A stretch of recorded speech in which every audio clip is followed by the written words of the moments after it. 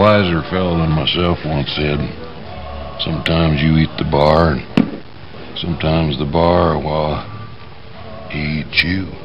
All right, place your bets. Yeah, yeah, oh yeah, what condition my condition was in.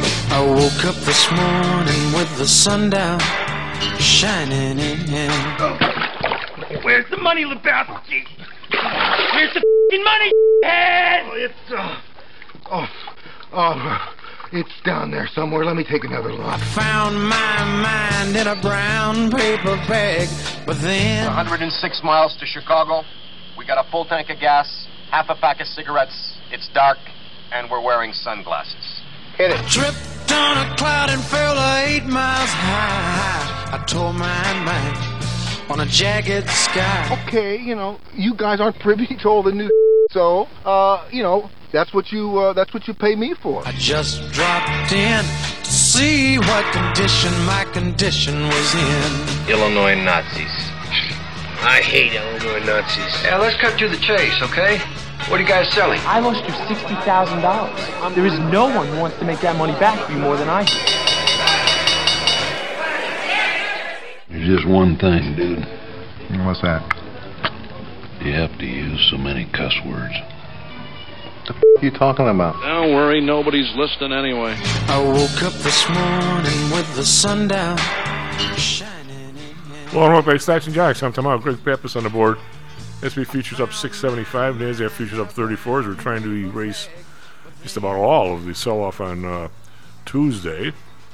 Because after all, it's buy the dip, and I think what guys like Kramer say, it was irrational that anybody should want to sell here or something. Those people were idiots, and the buyers were the smart ones, and boy, oh boy. I really hope he's not giving investment advice to like old people and stuff that have all their money in some of these stocks, and someday, maybe, not for sure, someday, maybe it might go the other way, and he will bear no responsibility, I guess. Lou, how are you, buddy? So, people are buying dip? Buy the dip. Whenever the stock goes down, it's a buy. What brand of dip are you buying? This is just any... I thought that stuff caused oral cancer. Wrong dip? If the market is down, it's a buy. It's buy the dip. Buy the dip. I think that... I thought you were talking about chewing tobacco. You mean the other dip? Yeah, we had guys in the OEX that used to. Well, I was pretty sure it wasn't onion dip, or you would have made the reference. We had guys in the OEX used to have that stuff, and then they'd spit into a cup and put it in their pocket. I'm like, it's disgusting. It's hard to come up with a more disgusting habit than that. Yeah. Well, I'll wish you a good morning from a very pleasant Denver scene with lots of snow out west, but no snow here for a couple of days. And my house up in the mountains is completely covered. It's they got about 10 inches up there, so it's. Can you get up there? The roads all cleared and stuff.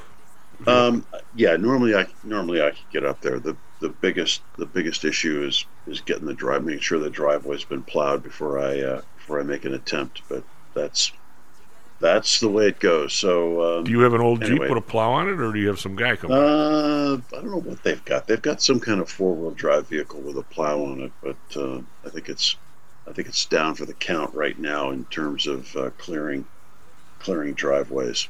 Anyway, it's that's a first world problem, and I note that your mayor, in his never-ending quest to deal with Chicago crime, is now canceling the contract with ShotSpotter because it's reporting too many shots in the wrong neighborhoods. It probably means that he's not getting a cut.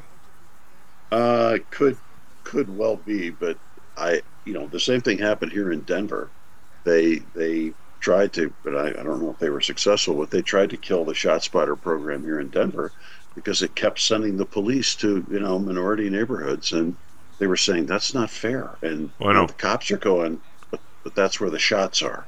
It's not making this stuff up. That's where the shootings are. That's where the shooters are. Interesting update for you guys on that story. They had requested an extension for the contract. The city had requested an extension for the contract to be past the DNC meeting. And after the city had said we're not going to renew it, it's reported that ShotSpotter is denying their request for an extension. Saying, I wondered. I saw that extension, but I didn't understand why they were asking for it. If they thought the program was somehow racially profiling, gunmen. Well, and now that makes perfect sense. Yeah, they wanted it for the DNC, and they requested the 6-month extension. Yeah, i.e., it works. And ShotSpotter said no. Yeah. Oh man, that's perfect. How did we get here? I don't. Chief, this is the same mentality that says, that this is quite frankly, this is equity in action of the diversity, equity, and inclusion crowd. This is the equity in action. We want the same results for everybody. So if you have minority schools that are failing academically, you simply remove the testing requirements so that you don't know what their test scores are. But that doesn't help any of those kids. It doesn't matter. It's the message that's important. It's making people feel good about themselves. It's eliminating that whatever, white privilege, race, systemic racism, whatever. We're going to get rid of that and all of its measures. It's why the service academies, and a number of Ivies are looking seriously, or already have eliminated their standardized testing, because it tells you who it's the best. Well, it is the best predictor of success, but it tells you who's going to be a success, and it's important that we not know that, because those results are skewed by race, or they're disproportionate by race. So what we have to do is we have to rig the outcomes, and that's exactly what it is. We are rigging the outcomes so that everybody comes out equal. Well, Lou, how do you get from if we're arresting too many black shooters in downtown Chicago because of ShotSpotter, then the answer is not to get the black shooters off the streets so we're not arresting so many of them. The answer is to eliminate the thing that allows us to identify the shooters. But how do you get from two ends of the spectrum here? And I don't even know the man. He could be a total sleazebag, but I'm going to say something nice about the George Soroses of the world, just on the top level. Sure. But I'm going to Wait say, a minute. Are we talking about the congressman, George Soros, or the ex-congressman? No, who's the guy who gives everybody money? Whoa. The Hungarian investor. Yeah. Okay, got it. Right, so how do you get from you and I, whenever you see somebody with a gun or blast somebody, you want the dude in jail, no questions asked. You want him off the street because you sure as hell don't want that happening to you or anybody you care about, or anybody in any neighborhood for that matter, because there's innocent people everywhere. How do you get from that with some families degraded, whatever it is? We want them off the streets. Anybody normal would say, I don't want that guy running around shooting anybody else, right? I mean, I don't think there's any doubt about that. And yes. But here now the other end of it is the U.S. clearly has a problem of some kind, in the sense that we have more people incarcerated than anybody else in the world, and yet our crime rates are higher than anybody else in the world, except for maybe Venezuela or someplace. Well, per capita we're not, but it's horrible. Too high. It's horrible for a Western. Yeah. So somehow or another, the idea of locking people up with other no good nicks, with no training, no high school equivalency, no idea that when they come out things will be better this time, and have them go right back in again. Somehow that's not working either. I would disagree. I would say that a significant factor in the crime decline that occurred after the crime wave of the 1980s was the fact that major municipalities engaged in so-called broken windows policing, where they locked people up and took them off the streets. In county jail, one of my attorney friends, he's an attorney, friend, as I just said, represented somebody in a murder case. Man was found not guilty. Of course, I said, by the way, was he really innocent? Which I'm not supposed to ask. And he goes, yeah, he was. 6 years, Lou, in jail before the trial. That's not right. Okay, but that has nothing. What I'm saying is that has nothing to do with locking people up who No, but the former sheriff, before Elred, maybe it was Elred. He was. I know who you're talking about. I heard. No, not Sheehan. About this long ago, and his point was, when people come into county jail, the average, how did he say, the average reading thing was 6th grade, and they have no skill for any kind of work. He says when they leave, the average reading thing is 6th grade, with no skill for any kind of work, and we wonder why they're back. Well, if you're talking about Tom Dart, he way before him. Three guys before him.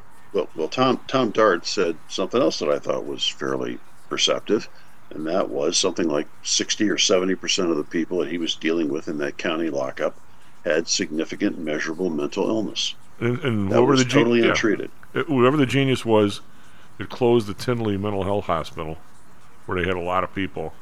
I'm going to say half of those people ended up in county jail.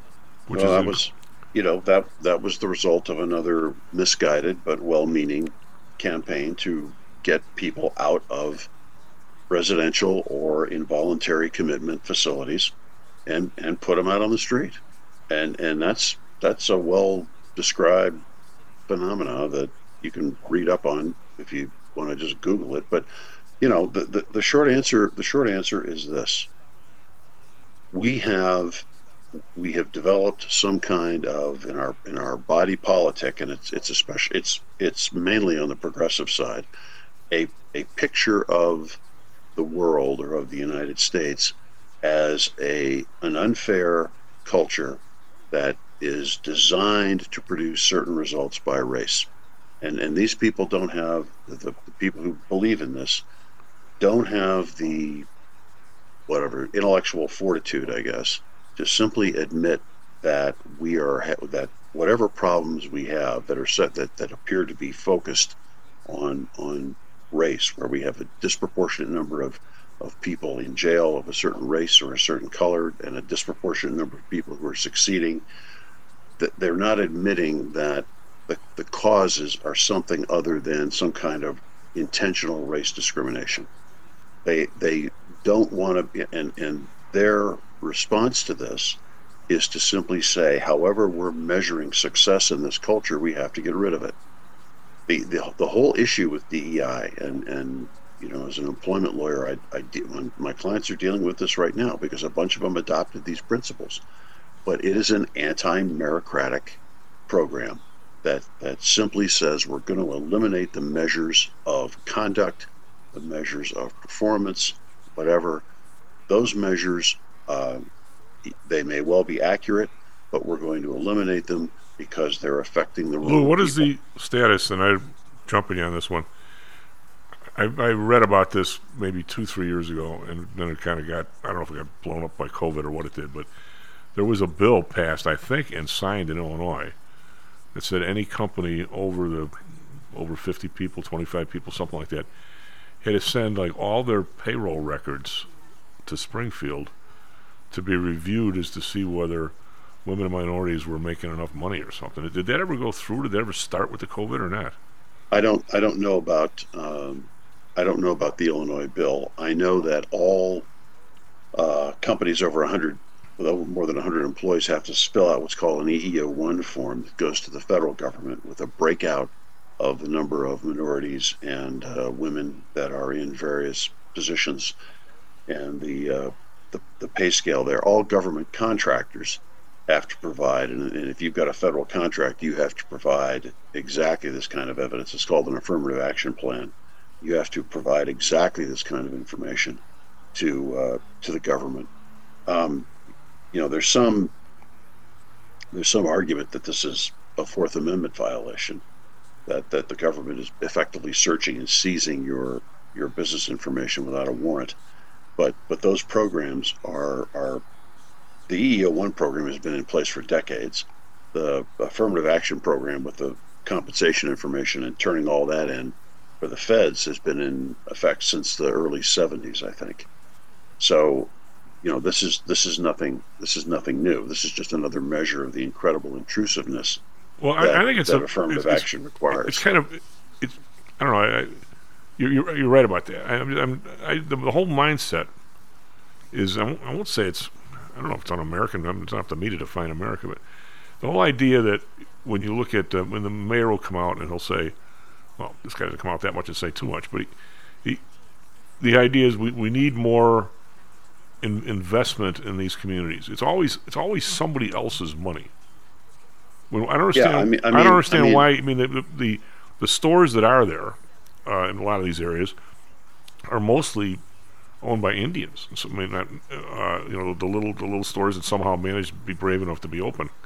And not every area is like that, obviously, but I mean, the idea that people there would save up some money and open a store themselves, like and go to a bank and get a loan and do this. That whole mechanism, I don't think the mayor even knows what that is. It's all about getting money from somebody else for people that you think are deserving. That's not. The idea is to do it yourself. That's what makes people feel good and grow. Well, yeah, and this is I think a fundamental difference between what I would consider to be sort of classic liberals who are now conservatives.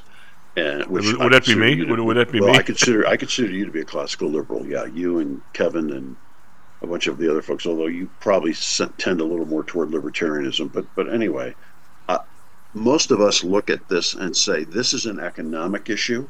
This is not a political issue. You need to establish the fundamental ground or base for this kind of economic activity within these communities. And for starters, let's make it so that doing drugs, jacking cars, robbing people, mass raids on stores on the Magnificent Mile, let's make it so that that's no longer profitable. Let's take those people off the streets, put them in jail, and let the neighborhoods now begin to flourish.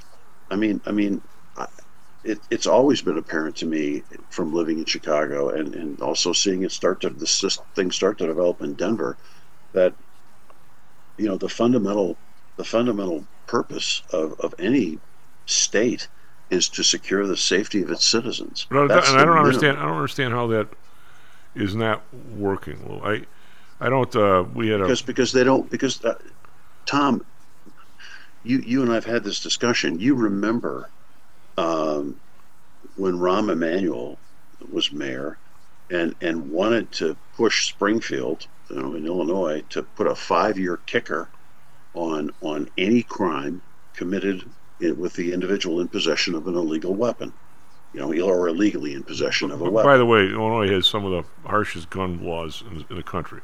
Gun laws, yes, but they don't have harsh incarceration laws. Oh yeah, they do. Well, except that's why you see 5 19-year-olds walking along with one 14-year-old holding the guns.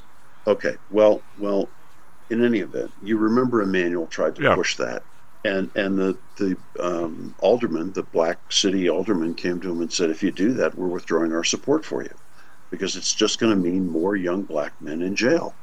And the mayor's people, this discussion apparently was published.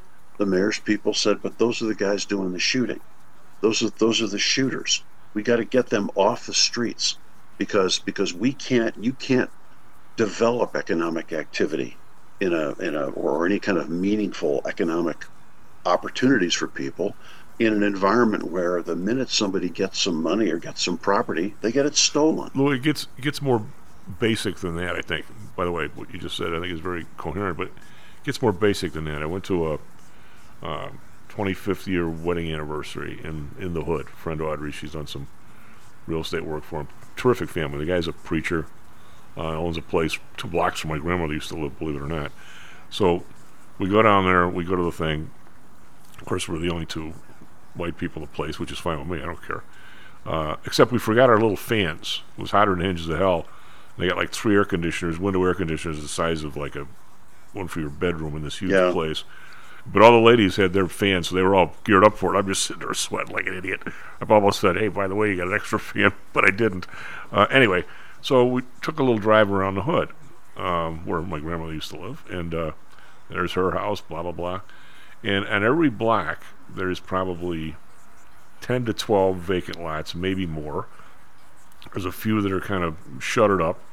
There's also probably 7 or 8 to 10 houses where people are actually trying to live. Where they got a fence around. Yeah, I've driven through those neighborhoods on the south side. And my concern is these people have no rights whatsoever. Why aren't we more concerned with them than we are with the guy who's causing the trouble? Tom. So I don't know, is that conservative or liberal? What is that? No. I mean that's I would consider that to be a classical liberal position, which says that the government does a terrible job of allocating resources. Let's try to get an economic, a basic capitalist economic structure in place, so that people have the opportunity to move up. I got a quick economic story about you on this before we go to break. Okay. Give me a second on this because it goes to mentality. Let me go one more thing. Have you ever been into a school on the south side?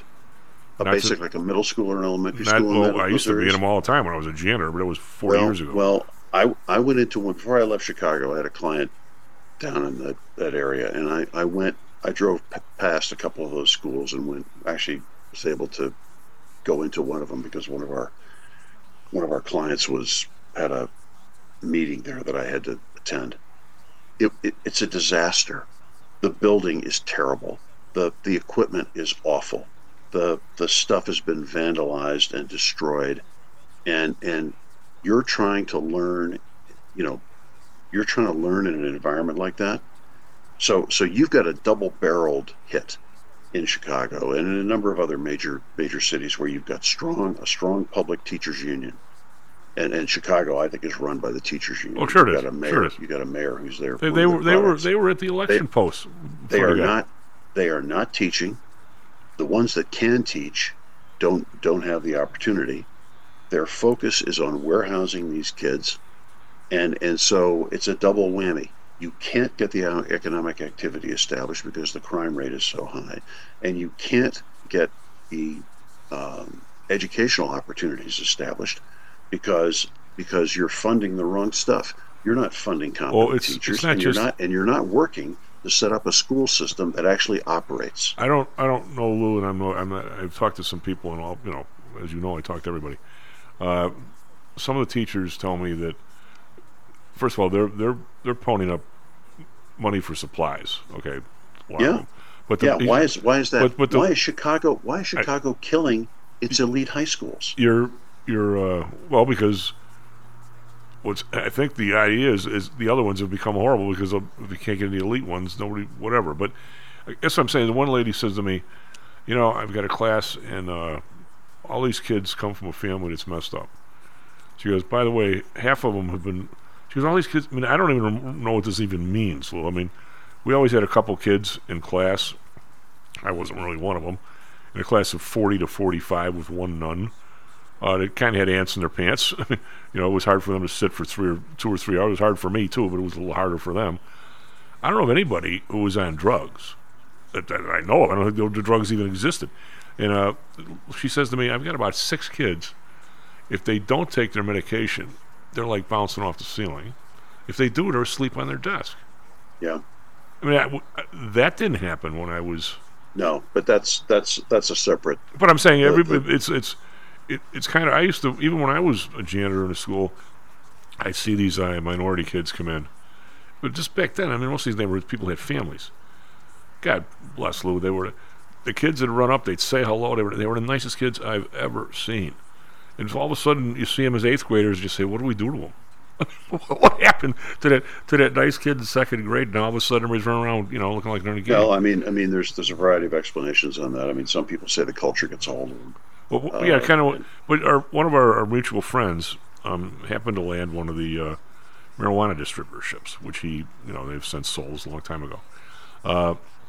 So it was a huge deal to get one of these things. It was like $50,000 up front, and if you didn't get it, you didn't get your $50,000 back, and blah blah blah. And they gave out the first, I'm going to say 8 to 10 of these things. Maybe it was 15 statewide, something like that. So then they ready to go out for round 2, and all of a sudden the governor says, "Gee, this is an outrage. We don't have any minority people in this." Yep. So our mutual friend, since he was an attorney and put the first one through and had some skill set on this, gets like 3 or 4 groups of people, a couple women and a couple minorities, and goes through all the work, has all the meetings, and finally says, okay, where's the... Now it's like $75,000 for the application.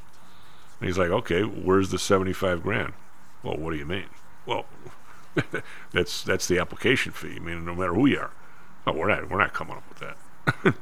But we just want one. Well, that's cool.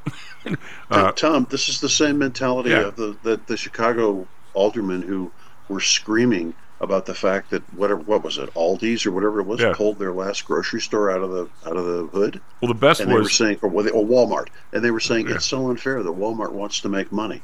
Yeah, they should open the store up and let people shoplift from it. I mean, the store closed for shoplifting. Well, one of the stores at 63rd and Halsted, which is, by the way, where I essentially grew up because my grandmother lived there. My dad died. I spent half my time with my grandmother. That was the second most vibrant area in the city in terms of shopping than downtown. They had Weebolts, they had a Morrisby Saks, they had a Sears, they had all kinds of stores there, and 5 movie theaters within like 1,000 yards of each other, just like downtown. And at the L stop, and places where you get off the L, get stuff for dinner, and walk home. And it was like a combination of New York and Chicago. And now it's down to like nothing. You just drive by and you can't. I don't even know. So, you can't. You can't walk down the street without. There was a store there, and they pulled out. So some other guys decide they're moving in.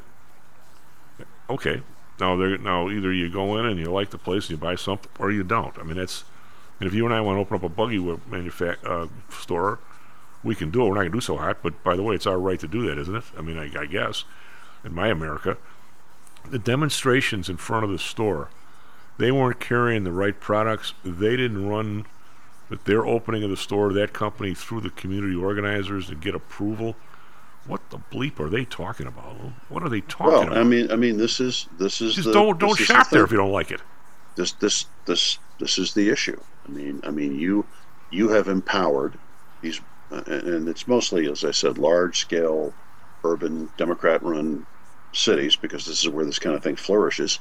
I mean, you had a president of the United States that came up through that system. He was a community organizer. This is what they do. I don't they come in and they mobilize. This is where mobilize people who don't have jobs to go out and stand in front of stores and say, "You're not giving us the right product." Okay, fine. Don't shop here. Let the market economy go. But the city won't. Remember this stuff gets promoted and remember the old joke about the guy looks up at the guy's name, whatever the name is. You can pick an ethnic name if you want or not. Looks up at the cloud and says, "God, you got to do me one favor." And God says, "Well, you got to meet me halfway. I need to win the lottery." And he says, "You got to meet me halfway. You got to buy a ticket." Yeah, sort of the same thing. No. I mean, it's exactly this. But again, this is an element of. I think this is several levels up from what we were talking about in terms of securing basic services like protection and education. I don't see how that person who lives on that block doesn't have the inalienable right. How's that for a constitutional? For his daughter to walk down the block and buy something at the local store and walk home without being hassled. I don't see how. Well, your leadership doesn't believe that. I don't get that. S&P futures, we're up 7. NASDAQ futures up 33. Be right back. Stocks and Jacks. How much confidence do you have that your investments will make you wealthy? Do you truly know the odds? Welcome to Luckbox, the control freak's guide to life, money, and probability. Luckbox shows you how to gauge the likelihood of success before you commit to an investment or any other decision. And Luckbox is free for 1 year at luckboxmagazine.com/jocks. Each new issue dives deep into the current investing climate, separates the signal from the noise with relevant trade ideas, and equips you with cutting-edge tactics you don't already know. Luckbox is the essential magazine for proactive investors who are hell-bent on pursuing life, luxury, and happiness through sports, fitness, travel, food, spirits, music, and a whole lot more. Smart investors don't bet on possibilities, they play the probabilities. Luckbox is $7.99 on newsstands, but you can subscribe for 10 free digital issues at luckboxmagazine.com/jocks. Don't rely on luck. Get Luckbox at luckboxmagazine.com/jocks. Stocks, jocks. Stocks and jocks. Stocks and jocks. You are out of control. Here, right now. Right here, right now. Right now.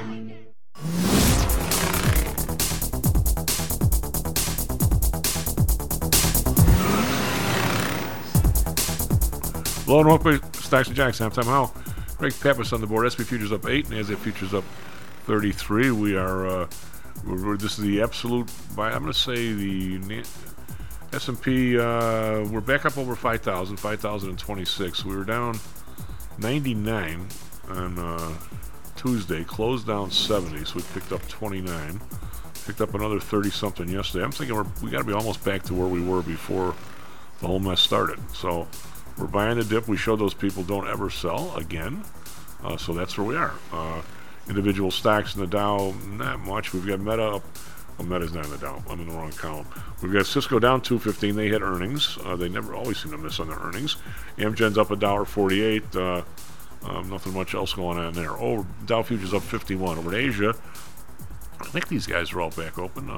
Yes, no, they aren't. Shanghai still is not. Nikkei is up 454, 1.2%. 38,000 for the first time since 1990. GDP contraction allays pound. In other words, bad news is good news, or GDP contracted, so that means more money. This whole interplay between nominal value, because people pour money in, and back, we're going to regret this someday. Just hope it's not. Hope it's way the hell out there. Hang Seng up 65.4%, and Shanghai is still closed. By the way, Greg, you're not you were Lure. You guys, you're the Dragon. That's the best year, you know. Not positive. Oh, God. Have to check on that one. I want to check on that one. Luke might. We'll have to see what he is. It'll be interesting. Yeah, I bet he knows, too. DAX up 111.7%. FTSE up 4. Call that flat. CAC around up 69.9%. UK GDP figures show economy fell into a technical recession. What the bleep is a technical recession? That means they're in a recession, for God's sake. Just saying.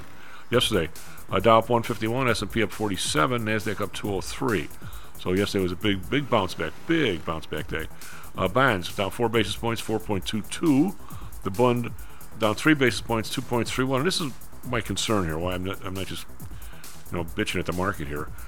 The 10-year rate goes from like 3.9 to 4.3, and we have a huge sell-off. Comes back to 4.2, and we gain it all back. But we're still way above the 3.9. That's my concern. I mean, these interest rates are creeping. Japan down 3 basis points, 0.72. We've got oil. I had kind of a breakout yesterday, coming back a little bit today. Down 59 cents, 76.05. I think they were over 78 yesterday morning. Brent down 56 cents, 81.04. Natural gas up 2 cents. Boy, this thing 163. Ouch. El Nino winter. RBOB down 3 cents, 227. We have U.S. dollar against the euro. We're still 107.4. Not much movement there. Against the British pound, same thing, unchanged, 1.255. But the dollar has been stronger lately, which has been reflected in the price of gold. It's up a little today, up 470, 2009. Silver up 27 cents, 22.66. Never got down below the 21 number that I was kind of looking for to buy, so I didn't really do anything. But it has come back here some. And we have Bitcoin, which is about a tear. It's another tear today, up 598, 52,391. What do you got for us? Traffic, weather, sports? Bulls lose. Close game. Good morning, everyone. 6:40 here in Chicago. 44 right now. Breezy morning showers. Phoenix 47 now. 73 today. Mostly sunny and pleasant. Traffic. Montrose in is 12 minutes. Lake Cook in is 26 minutes. Eisenhower Wolf from Wolf to the interchange is 23 minutes. The Ryan 95th to the interchange 22 minutes, and Stevenson is 24 minutes from 294 to the Ryan. Bulls, like you said, lose at Cavs. That was 105-108. Suns win at home against the Pistons. DePaul got beaten a nail-biter here at Wintrust against number 1 UConn. That was 101-65. Maybe they should fire the coach again. Well, this is the interim, so they're probably looking for a new one as we speak. NHL, Coyotes lose at home to the Wild. And in NFL news, the 49ers fired their defensive coordinator, Steve Wilkes, after 1 season. They will begin the search for their 3rd defensive coordinator in as many seasons. And Shanahan says he'll consider both internal and external options. 22 shot and 1 dead at the Chiefs Super Bowl parade, as I'm sure everybody's heard. Yeah, talk about that with Lou. At least 11 of those injured were between 6 and 15. 3 people are in custody, and 8 of the 22 have life-threatening injuries. And that's all I got, Chief. Back to you. Lou, what is the scuttlebutt on that thing? The Casey shooting? Yeah. Well, I think it's interesting that we don't have any information out about the shooters or the people they've detained. And my understanding is they don't have a lot of information about. Well, let me strike that. I suspect. I mean, they have some guy who was seen shooting, who was tackled and knocked down. He had a weapon, so they got somebody, but they're not putting any information out about anybody, which tells me that this was more likely. I mean, Kansas City's got a very high murder rate. And a very high shooting rate, homicide rate. It falls into the category of one of those cities that we were talking about earlier. I suspect that, I mean, if this had been some sort of stereotypical, narrative shooter that meets the focus of gun control, then you would have seen a lot of information coming out about the shooters. That's not happening. So that tells me that, it tells me that the people they've arrested are likely outside the narrative that they want to promote. In other words, this is a criminal, basic gangbang or something like that activity. But I'm not even sure they know, they've matched up guns with shells and people. They got well, if you're plucking the shells out of people in hospitals after we speak, it's kind of hard to do that yet. Well, no, but they've got casings. They got gun casings on the ground. Bullet casings on the ground. They can pick those up. That'll match up caliber. I'm going to say that we have and all that. We have a room full of those things from all the Chicago expressways where there's never ever a cop. At the minute there's a shooting, there's 35 SWAT cars out there. Nothing better to do sweeping the street for casings. I know that's harsh, but it's the truth. No, and you ought to ask yourself. I mean, I'm sure people in Kansas City are asking themselves, what the heck? Because in 2020 they had a parade, and some idiot in a car ran through the barricade, crashed through the barricade, and had to be run off the road by like 5 police cars just before he ran his car into the crowd at on the main parade area. So this is not apparently not an unusual activity of some kind of craziness going on at one of these parades. But I mean, I think we're at the stage now, given in these large, especially in large urban areas, where it's virtually impossible to have any kind of significant gathering of people without somebody getting shot at. And I mean, there's lots of reasons for that, but and bases for that, but we just don't have a lot of information right now, and they're deliberately suppressing it. And so that tells me that the participants, or what they think happened, was likely not something that the political people wanted publicized or put out there. But you can't hide this forever. You can't hide a dead body, for God's sake. But it will get suppressed. I mean, we had a terrible shooting here in the Denver area, 4 or 5 years ago at a King Soopers supermarket, where a kid goes in with an AR-15 and kills 9. He kills the first police officer who responds, and that story has disappeared from here. But the short answer, what was publicized, or hardly at all publicized at all, was that supermarket was known as the Jewish King Soopers because it specifically carried a huge amount of kosher foods and foods that met Jewish dietary restrictions. It was also suppressed that this kid came from a radicalized Islamic family where he had been exposed to some stuff, and that he went to the supermarket to kill Jews.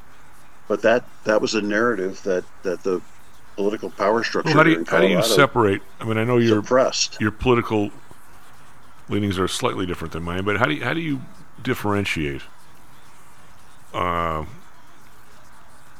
Actually, I loved the commercial the other day because I had my favorite girl on there, Tina Fey. I love the movie she was in, Foxtrot something something something. Where all they talked about, and I thought the moral of the movie was, the message was spot on, where things have to get more and more bizarre to catch people's attention.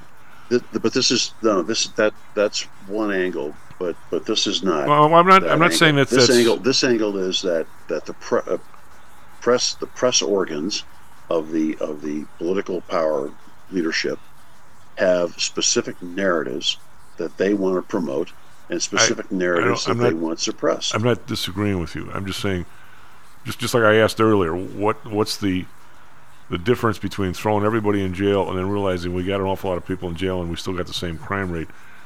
Should we think further? It's a question. It's not a criticism.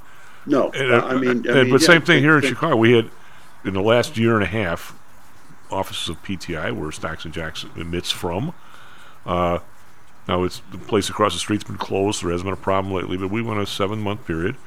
What was it? 14 people, Greg, shot in front of the place, or 11 with 3 or 4 or 5 killed. That's a lot on your block. Yep. Now that story is here. It hits at 9 o'clock in the morning or 10 o'clock, or actually like at 7 because it was the night before.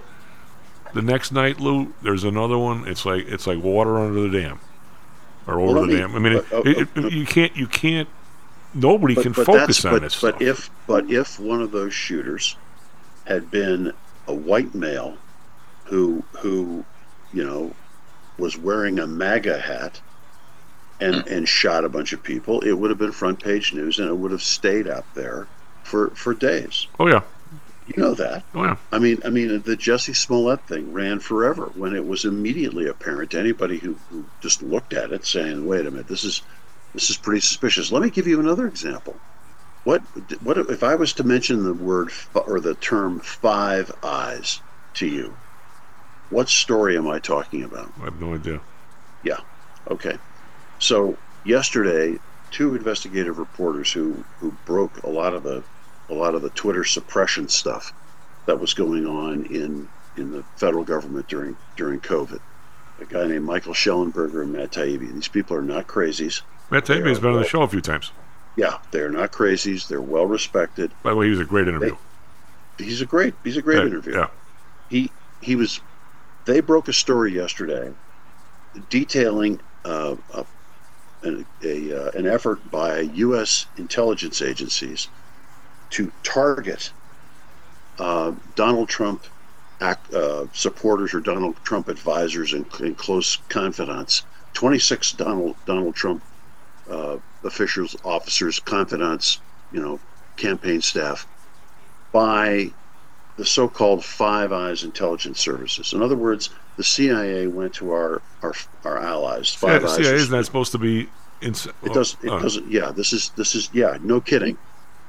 They went to the Five Eyes entities, UK, Australia, Canada, whoever else is involved in it, and said, we need you to target these 26 people. Do an investigation on them, all right? And let's see what we can develop. Those countries run their investigations. That information is then leaked to the FBI, which says, oh, these 26 individuals are targets of foreign intelligence, our allies' foreign intelligence services. There must be something there. We're opening our own investigation. And again, the end result of that, of course, was the phony Russia dossier thing that got concocted by the FBI. All of this was run under the aegis of Obama and Biden while they were still in office, aimed at Donald Trump. This story breaks yesterday. The fact that you haven't heard about it should tell you. I mean, and again, these are allegations right now. It gets even better. All of this information is supposedly contained. I mean, these guys got some very specific information. All of this information, the whole plan was reduced to paper. They didn't have any electronic communications. They kept it all on paper. It was in a 10-inch binder that, was part of the stuff that Trump ordered declassified just before he left office. The binder has disappeared. So this ostensibly provides some justification for the raid at Mar-a-Lago and some other places, but obviously highly embarrassing to the current president, Mr. Obama, and a bunch of other people, as well as potentially detailing illegal activity. None of this hits the mainstream press. Lou, I think the fact you didn't hear about it, the fact you haven't heard about it, I think is well. I don't trust the the press that's totally on the right that digs this stuff up out of nowhere. But I'm going to believe you. But these guys, but Taibbi and Schellenberg are not right-wing guys. I would not disbelieve any piece of dirty tricks that any of these people at the top level that are running for these elections, because I don't would try. Because Lou, I don't think. Well, I won't say nobody other than me. So let me. The amount of money that is involved in one of these elections is enough to turn anybody into the dirtiest trick people on earth. The weaponization of the U.S. intelligence community against Donald Trump, both before and after he was elected, is one of the most frightening aspects of the story that I've heard in a long time. The only thing I'm going to say, Lou, is I've never heard anybody who has been a president, potentially could be a president, tell the intelligence community that he trusts Putin more than them. And how do they not react to that? Listen, I myself said before the 2016 election, when I was sitting there munching breakfast at the Stocks and Jocks World Headquarters Breakfast Buffet, that I was very troubled by Donald Trump's alignment and involvement with Russian political and not just and political figures. money. Well, that's what I mean. He owes them dough. He owes them dough. And so I was very disturbed by that. Apparently, there was virtually nothing to it because they had to concoct stories against him. I think it just means they don't know how to investigate it. Well, trust me. Well, I mean, I don't know that. But my point. Let's go back to my point. Okay, I'm saying the buildings. This story is being suppressed, and you should ask yourself, why am I not reading about this? If it was Donald Trump that had been on the other side of this would have been front page. I think that the left is just as crooked as the right. Well, maybe more so. I'm not arguing with you. What I'm saying is, I would have the difference is that the left is in control, for the most part, of almost all of our major media. Well, I'll tell you what. I know somebody who's constantly listening to the stuff on the right. I can't even listen to it. It's. I don't know what you're talking about, but what's the other one? What's the one that are totally the right of Fox News now? I don't know, but they're not. They don't have the reach of the Washington Post, the New York Times, the LA Tribune, the Chicago Trib. They don't have the reach of the Atlanta Constitution. They don't have the reach of those outfits. I don't. But we started this off by saying how these people decide what's news and what isn't. I got news. I don't know. I mean, I've been the only part I've been involved with is seeing. But it should. You talk about these stories and you know why there isn't more public pushback on this and more awareness on this, and that's because that's what I'm trying to much find. Of this stuff gets suppressed. But my question is, I don't know if it's all they care about is putting out stuff that people want to hear. No, that's not true. Okay, but see, this goes back to your mercantilist outlook, which is there's got to be an economic reason for everything, and the short answer is no, there doesn't have to be. When I was on Simple Story, and why I think I'm right on this, I used to go on CNBC once in a while, and I'd trundle my butt down the block. You have to get dressed up. They throw some makeup on me, and I'm in his room. I couldn't even tell where the camera was come from, so I'm shifting around, and I look like Tricky Dick Nixon with shifty eyes. And I never got anything out of it. Well, so one of the producers was at one of Dr. J's parties one time, and I'm there and talking to the guy, and he goes, "How come you don't want to come on CNBC anymore?" I said, "Well, it doesn't really do me any good, and I don't necessarily want to talk about Walmart earnings. Plus, the last time I was on, it was the day Warren Buffett bought the Burlington Northern, or the Burlington Industries." And the guy says, "Well, why did..." Joe Kiernan says to me, "Tom, do you have any view on that?" And I go, "Yeah, Joe, I actually know quite a bit about railroads. We're talking about a monopoly into an area where all of a sudden they just discovered oil. Well, Warren, he loves monopolies, and this is one. Well, they couldn't wait to give me. It was like I was on the Gong Show. They got me out of there. So I said to the guy, I'm just not into 4 or 5 people. You never let them really complete a thought. And they talk about something, then you bring 4 or 5 more people on. And I said there were 21 people on the morning the last time I was there. 20 was enough. You didn't need me." And the guy looks at me and says, "We saved the whole network by doing that. Well, we never let anybody finish a thought. We just go to the next guy." That's what keeps people listening to the same subject all day long. I mean, why do they listen to us? We actually complete the subject a little bit, which is different. But I mean, I guess my question to you is, I know you're right when you say that the murders or the shootings in front of my place, which was black people on black people, lasted about an hour in the press.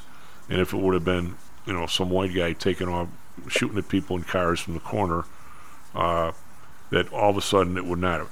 I don't know, Lou, that if it's the press looking at their constituency and saying, how long are we going to talk about 3 black guys shooting 3 other black guys when 4 hours from now there's going to be another story just like that? How long can we stay on this? There's only a few necessarily. White people stand in a corner with a sniper's rifle taking out 10 people. It's a much rarer story. It's one that has way more teeth than the other. I don't know that it's necessarily a selection on their part, whether it's a selection of what's happening. Let me just say this. If this, and we're seeing kind of a muted response to this KC thing because the information is not right. It's just released. Slow. But I don't even know how close to the parade it was. As much as our political elites push for gun control, all right, you would think that every one of these shootings in downtown Chicago, every mass shooting in Chicago, and Chicago has a lot of them, would be front page news, because this would support some kind of call for gun control. But that's not what happens. The only time you see the push for gun control is when you've got, a big push for gun control is when you've got typically some horrific, shooter who's not doing, the gang stuff, but who goes in and shoots up a specific place. Then you get the narrative pushing for it. You don't get the narrative pushing for it with the vast majority of shootings, which account for almost all of the deaths, which is the day-to-day rumble of stuff that, like, the things that occurred outside your office. You know what the bigger, one of the biggest uses of guns are for deaths? Suicides. Yeah. Old white guys in rural communities shoot themselves. Well, there are more suicides than homicides, I know that. Yeah, it's mostly old white guys in rural communities shooting themselves with their gun. Yeah.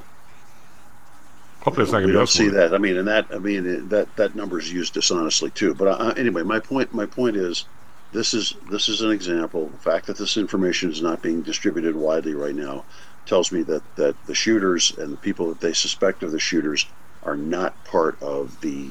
Well, it makes you wonder. Political elite narrative. It makes you wonder with respect to either guns or racism. Well, you better find a way. Well, I found off we got a break here, but you better find a way to keep suspicious people away from these parades. I mean, this is crazy. Otherwise, the whole society's going to shut down. You got 1 million people out there. You can't. The police chief said he's ready. Was he? Yeah. Anyway, Lou, take care of yourself. Are you going to do any skiing with all the snow? I may try to get up there in about a couple of weeks. I want to stay away from the slopes when spring breaks out. Okay. Well, enjoy yourself. We'll talk to you. You're on next week. This week after, you're not, right?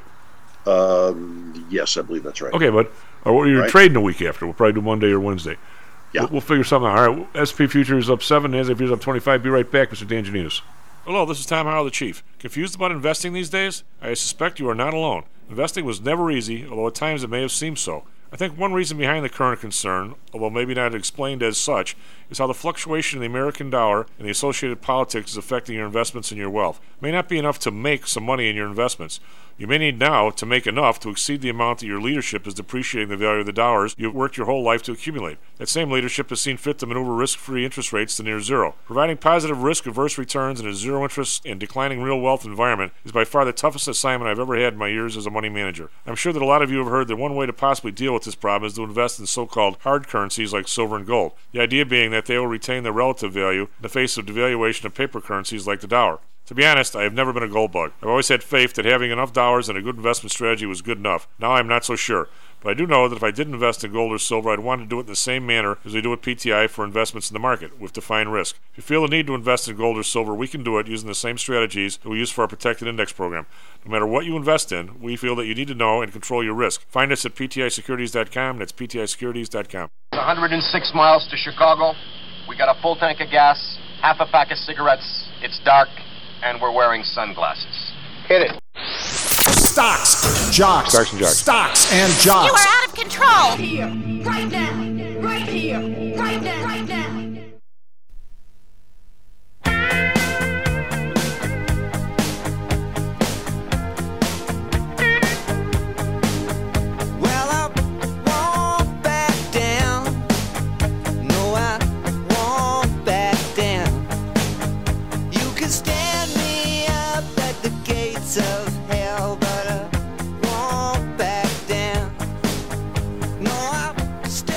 Hello, Lopex, Stacks, and Jacks. I'm talking about Greg Pappas on the board. S&P futures up 7, NASDAQ futures up 20. NASDAQ's come back here a little bit, but still, we are up. Do we have the Professor Dan Janitas? I don't hear him. Dan, are you there?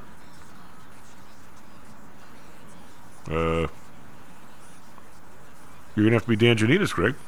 I can try. I'm not so sure you'd want my bond advice, though. No. Is he about? He's about. I'm sure we'll hear from him. He's probably muted thyself. Yeah. Anyway, individual stocks, not much going on here this morning. We have a pretty significant comeback. The PCE is coming out, I believe, today or tomorrow. And that's the one I never can quite get my hands around since the since the Fed comes out and says, well, here's the number, well, where's the detail? Well, evidently there is no detail.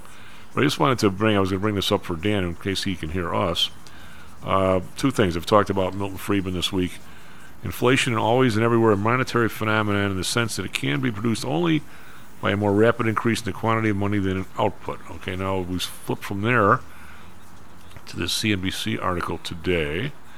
It says deflation. Here's where deflation. Here's where prices fell in January 2024 in one chart. Okay, and there's a chart that has food at home, lettuce, apples, fresh seafood, and energy, and all this other kind of stuff. They talk about services being an issue and blah blah blah, and so we have an issue with this. The Dan says something he's having a problem with a Google link or something here to join the meeting on Google. What's he talking about? I don't know. Anyway, why don't you give him a holler and find out? But now these guys come out, and here's when you talk about different things of inflation. When you have a society like our, an economy like ours, or really like anybody's, at any given time, some stuff is going up in price, some stuff's going down. All of a sudden you have bird flu and you knock off half your chickens. Well, okay, well then the price of eggs is going to go up, and by the way, the price of chicken dinner is going up. Then all of a sudden there's no bird flu, and you got an oversupply of birds, and everybody can't wait to get rid of their birds.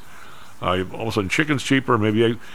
In a dynamic economy, prices are never stable necessarily in different areas, because you might have overproduction of oil. All of a sudden now oil prices are down, or whatever it is, or there's underproduction, or people start driving more, and all of a sudden the gasoline demand goes up a little bit, and the price goes. In any healthy society, economic society, you're always going to have prices going up and down. You can't identify the price of ham down 3% saying the inflation level is going down, because something somewhere else is probably going up. The only way we talk about a general inflation is what Milton Friedman is talking about, is I think everybody knows that if you double the amount of money in society, the price of everything is going to double. I mean, that's a totally different phenomenon than what is in this article. So you can't say, man... If you're the reserve currency. Well, yeah, any currency. I mean, look what happened in Venezuela, or in Argentina, or in Turkey. We just went through that last week. I don't know if you were producing, Greg. I went through the numbers in Turkey. In the last 3 years, the money supply is up like 4 times. The inflation is 400%, and the stock market's up 400%. Duh. They all match up, right? In their currency. Now, you're sure as hell not going to... I think a lot of people would be swapping out of their currency. You got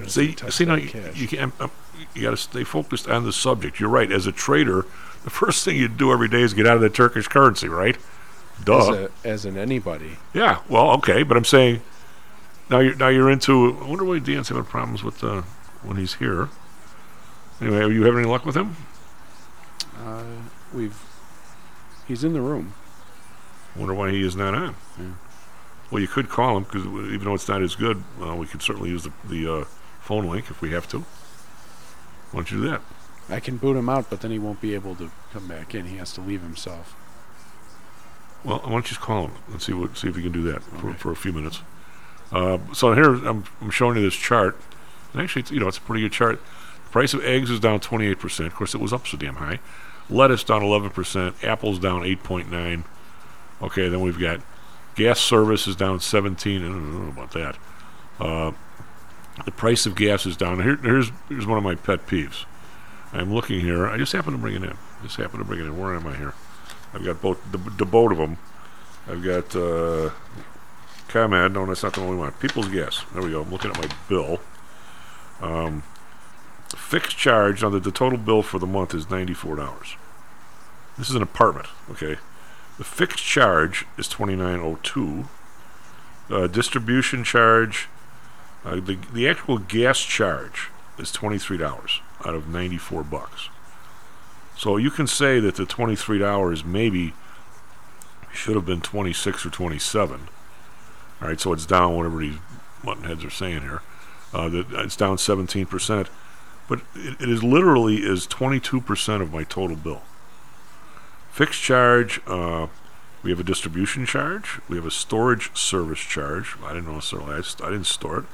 We have an energy efficiency program charge, environmental charge, UEA gas cost adjustment, and we have a qualified infrastructure plant charge. Okay, then we have a Chicago municipal tax, state gas revenue tax, and whatever that is. So the taxes are almost $9, so they're probably 40% of the cost of the gas. So the gas is $23 of a $94 bill. So you may say that the price of gas, natural gas, is down, but doesn't mean your bill is down by any stretch. So, I mean, I guess when you listen to these things, just people listen to the show, I think, are a little smarter. Just define your terms a little better. Okay, what did that guy say or that lady say? What is her definition of what she just talked about? Because they're all different.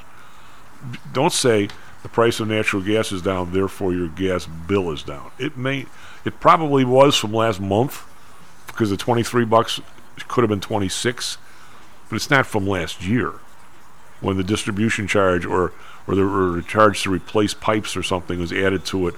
The cost of electricity, that's why I have this, my bro and I, of course, we joust all the time, and he's would love to have some kind of solar panels and stuff on his house, and he'd like to become an energy independent someday. And I'm not going to criticize that at all, because I think that's a good idea. And if I had a spot to put a little windmill, one of those little ones that spun around like a globe, I'd do that.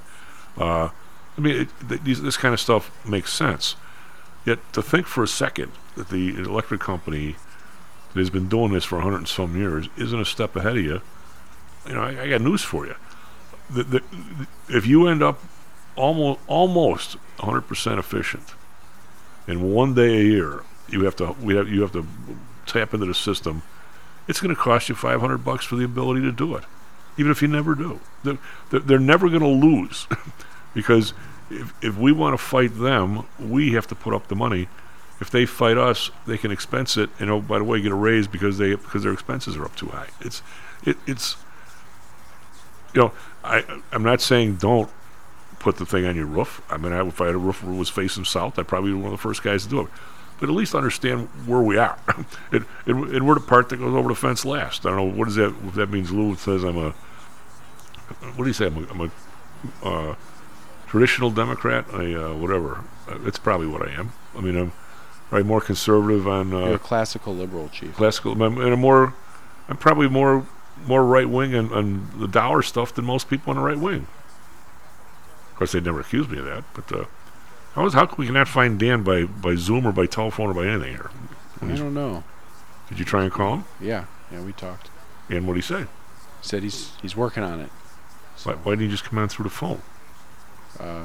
He's got the number. He's still in. I think he's trying to do maybe too many things at one time. His phone is trying to run Zoom and maybe a call. I get it. All right. So all this stuff here is the economy. We said Cisco's laying off 3,000 people. The amount of layoffs every day being announced is pretty dramatic. Now, how much more it was than last year, a normal year? I mean, we'll get Carl on tomorrow and talk. Can you hear me now? Yeah, there you are. Okay, yeah. Scotty just beamed in. There I am. Yes. How are you, bud? I'm doing good. How are you? Doing all right. I just went through some inflation stuff about. There's a big article here in CNBC regarding some individual things in the economy that have actually dropped in price. And my lecture was that always happens. Stuff goes up and down in a vibrant economy, no matter what. It's not the same as a general price level. Absolutely, and I've been able to hear you, and I had some notes related to the recent CPI number that just came out, and we had that large sell-off in the market after that number came out because it was stronger than expected, and also I think the fact that it's very likely that we're going to continue to see a slower or an elongated period before we see rate cuts at this point, based on that number and based on the fact that the CPI is stronger than what has been expected. This is the environment, Chief, that I have anticipated. This is the environment that I never flinched, and I knew all along, despite what the talking heads were saying, that this is going to be a slower environment to see rate cuts. So, and that is because there are a lot of other factors. Yes, spreads are stabilizing. Yes, many people are getting back to the office and not working remote as much. However, the price stability is there, but they're at higher levels. In other words, everything from eggs at the grocery store to rents to services, they're higher, and people are just adjusting to those new higher levels. But what that tells you is that CPI has picked up, as the numbers indicated, and I do believe that we cannot start cutting rates anytime soon. And by the way, I just heard that the first cut could come may not come as soon as June or July. So we're not in an environment. It's not moving as quickly as Americans want to see it move, or investors want to see it move. And again, we talked about that level of impatience before, and just really having to pay attention to what's actually going on, and let this system work itself out. Well, that all being said, and we know that CPI will decline. We know that we are moving in the right direction. Some interesting things have come up. Corporate bond spreads have tightened significantly because a lot of people have been reaching for yield. So where do you go instead? Well, my old steady Eddie place to go are short-term T-bills. We were seeing 2-month T-bills at 570 this past week. I was selling some 1-year corporate bonds, double B rated, at 620. Wow. So you're only picking up 50 basis points. Granted, they're not the same maturity, but there's been a tightening in spread on the corporates, and there's been this elongated period now that we're going to have to wait. And from my point of view, and from your point of view, as people who focus on keeping we're focused on keeping capital preservation as our primary objective. This is a fantastic period because we're not going to see this, fast decline in rates that would lead to probably a lot of volatility in the equity market. I'm going to say we're not going to see any decline in long-term rates. I agree with you. I absolutely agree with you. I think there's going to be some volatility in rates, but it's going to take a while before we see the yield curve flatten again. And the shape of the yield curve doesn't necessarily mean we're going to see a recession, but it does mean that growth is going to remain slow. And that's what I think that we're expected to see going forward. Some of the caveats or some of the things to pay attention to in this environment are certainly the tech names. If you look at some of the Apples and the Amazons and the names that have come out recently with earnings, the earnings have been relatively strong. They really haven't disappointed. But what has disappointed is or not necessarily disappointed, but what I think has surprised people is just seeing such a high core CPI number, right? It's there. Yeah, two questions.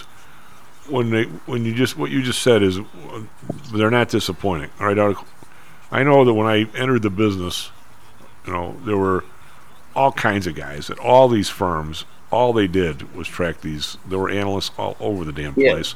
And absolutely. If you were at Stiefel Nichols, if you were at Dean Witter, wherever you were, everybody had somebody who was the best at a certain industry. And the reason why you paid these people for their advice through commissions in those days was because they could find the stocks for you that their people had researched and thought were a little underpriced or overpriced, told you to sell them. And you had all that go. So you had a mass of people that had their expectations for, let's say, cost, whoever's coming out, whatever the company is, and you could sit there and they would have a list of. Sometimes I could get this list. There's a list of 15 people. There's Joe at Dean Witter. There's Judy at some other place, and they're all putting their neck on the line, and they're all working hard, and they're saying Judy might be 4 cents above Joe, and she's got a reputation for this country. Now, I don't know how many of these people are around there. I don't even know who the expectators are, in the immortal words of Richard J. Daley. Who are these expectators? When he said, who are these alligators? A good point. I mean, so a company puts out the expectation on Tuesday, and they beat it on Thursday. Well, duh. I mean, agreed. But what is the state of the expectators, I guess, at this point? Who are they? I look now, and it's always like one or two firms that's what they do. They put out expectations. Who are these guys? I absolutely agree with you on that. And I think sometimes, and I still think, because we were so used for so many years, we were so used to taking those numbers at heart and following those numbers, and that was what our benchmark was. And that has changed. That has definitely changed. So we're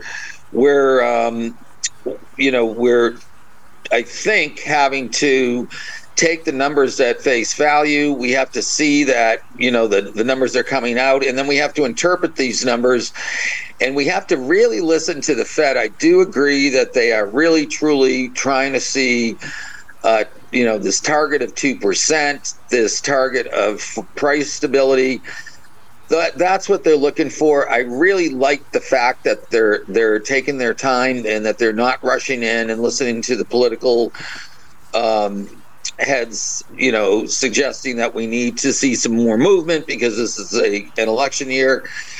I do believe they're doing a good job right now, and what they're doing is really going to help us economically down the road. So things have not caught up 100% yet. The job market still is solid. There are more jobs. What about the bazillion layoffs in the last 2 weeks? Right, and so those are coming finally, and they're coming in certain industries first.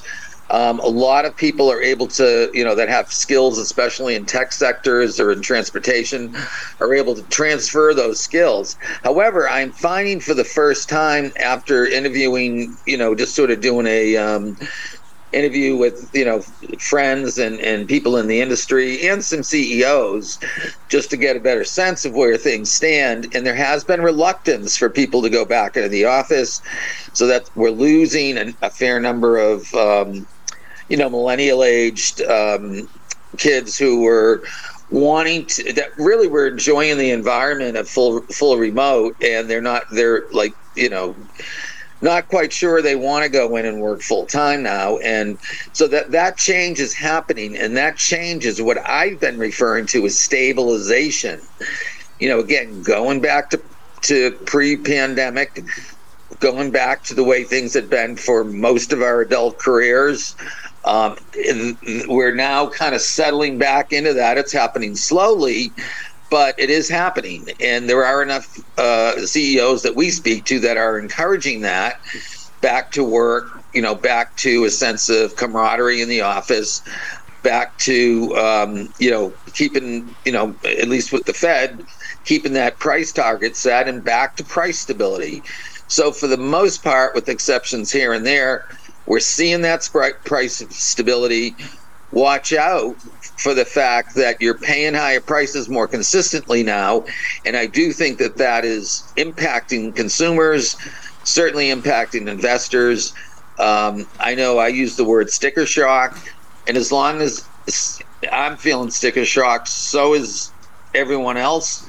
And paying $5 $8 for a dozen eggs still is sticker shock. Those things are going to gradually work themselves out over time. We're not there yet. I mean, you're going to get used to getting somebody slapping you in the head every day you walk to work. Yeah, absolutely. Hey, I got the stuff you're just saying. I have a couple of, I'll say, probing questions, if that's a better term. When you say people at home don't want to come back to work, okay, well, that's I hear that a lot. Now, my question is, how much of that is, I don't want to get out of my sweats. I got 2 TVs going, and one I'm watching the Three Stooges while I'm allegedly working. How much of it is flat ass laziness? I'll call it that. But how much of it is economic? Since the wife and I have been home for 2 years, working mostly from home, we've been able to get rid of one car. We now maybe have one train ticket. Yes. And oh, by the way, the price of parking downtown is up 40% from the last time I went to work. And and so is the train ticket. And by the way, the price of a new car, I don't even want to go there. And hey, buddy, if you want me to come back to work, where's my raise? I mean, how much of it is economic versus just plain, I want to sit on my ass on the sofa? I think a lot of it's economic, to be honest with you. At this point, I absolutely agree with you. I think a lot of it is economic. It may not have been economic initially when people were still somewhat wary about the pandemic or uncertain about the pandemic. I think at this point it is economic. It's also a lot of people who have gotten used to working more efficiently and, during the day still being able to get some of their errands run and yet being connected, which is wonderful. When you say running your errands, it means they're not working. Every time I try and call somebody at home, they're not. I can't find them. It's right. BS that they're slaving. I'm not saying, no, Audrey, when she works from home, she'll sit there in a room and you won't see her for 12 hours because in her real estate stuff, when she has stuff to do, I mean, that's her business. She just happens to have, that's her office. But I mean, there's all kinds of other people. The dog needs it. Plus, I read surveys that say a big chunk of why a lot of people want to come back is they have a side hustle. They're walking somebody's dog. They're feeding somebody's cat. They're doing something. Yep, I 100% agree. So I'd say though, I'm going to give people a break and say 60% of it's economic, and part of the economics might be the side hustle. Yep, I would agree with that. Yeah, and because prices are higher, I mean they've stabilized, but it takes more than just that one salary to end up paying, the utility bills, the higher tax rates, the property taxes. Without a doubt, I think people. I mean, Nancy has talked on when she comes on, and she, nobody knows people's finances more than she does when she gets a mortgage from them. She goes, a lot of these families are up to 2.5 jobs. Right. And I guarantee you that if, well, guarantee, that's too strong, but that if you and I are at home and we're sharing a place, and one of us is a CPA, and you start doing some taxes for people for some extra scratch, some of those taxes are being done on my time. Yes, I would agree. Yep, absolutely. The other sort of element of all this is there's one, like you said, the economic necessity of needing to make ends meet, with your family, like needing to kind of step up to keep this going. And then the other thing is, watching what's really happening. And yes, we are seeing, still relatively strong CPI number. We're still seeing a relatively strong, economic backdrop here, which is good in general. But what it's also telling us that, for an investor's point of view, that stick with the chief and Dan's strategies right now, because we're going to give you some decent return. This is going to continue to be a volatile period until we approach those lower long-term sustainable inflation rates. If we're looking at 2%, it's not going to happen overnight. And I have been saying that for a long time. It's not like you flip a switch and suddenly we're back to 2%. So I do think what they're doing on that end, what the Fed is doing, is very calculated. They are watching the numbers. They are aware of what's happening. But if you think, Chief, about what happened just this past week, there was a pretty substantial move based on these stronger than expected CPI numbers. Well, Dan, why? The what's his name? Kramers of the world were talking about how irrational that move was. Now, yes. Somewhere, someday, I mean, and not any day, or there is a method to the madness of pricing stocks. Now, granted, this one's in vogue, this one's out of vogue. The market can do whatever it wants, but there is somewhat of a rationale to it, and that you're supposed to look at some level of what the company is about to earn over the next 10 years, say. Look at the interest rate, and that's how you value the company, at least on some level. Okay, now if it's going to double in 2 or 3 years, well, then it's going to be higher than that. Or if you think they got a contract that's going to end in 5 years, could go the other way, right? But exactly. But I mean, for these guys to be talking about the move the other day, we had a 3% move in 10-year rates when that number came out. That's a massive move. So it is a massive move. So to say that a 2% move in the market down is irrational is really stupid. I mean, it really is stupid. Now, we've come back on the 10-year rate, and I very seldom use that word, but if you come back on the 10-year rate, this bounce back is also fairly rational if you look at the 10-year rate. And now you got to look at all kinds of other stuff. But I'm saying, if all of a sudden the 10-year rate were to go from 4.2 to 5.2, and the market were to go down 10%, that's not irrational at all. It's exactly rational, right? Yeah, I hear you. I definitely hear you. Yeah. I mean, not that it's going to stay there, and it doesn't mean any individual stock that has a huge growth curve should be down as well, because the thing's growing faster than the rate change. Or, but if you're talking about a utility, well, duh, of course it's going to go down, right?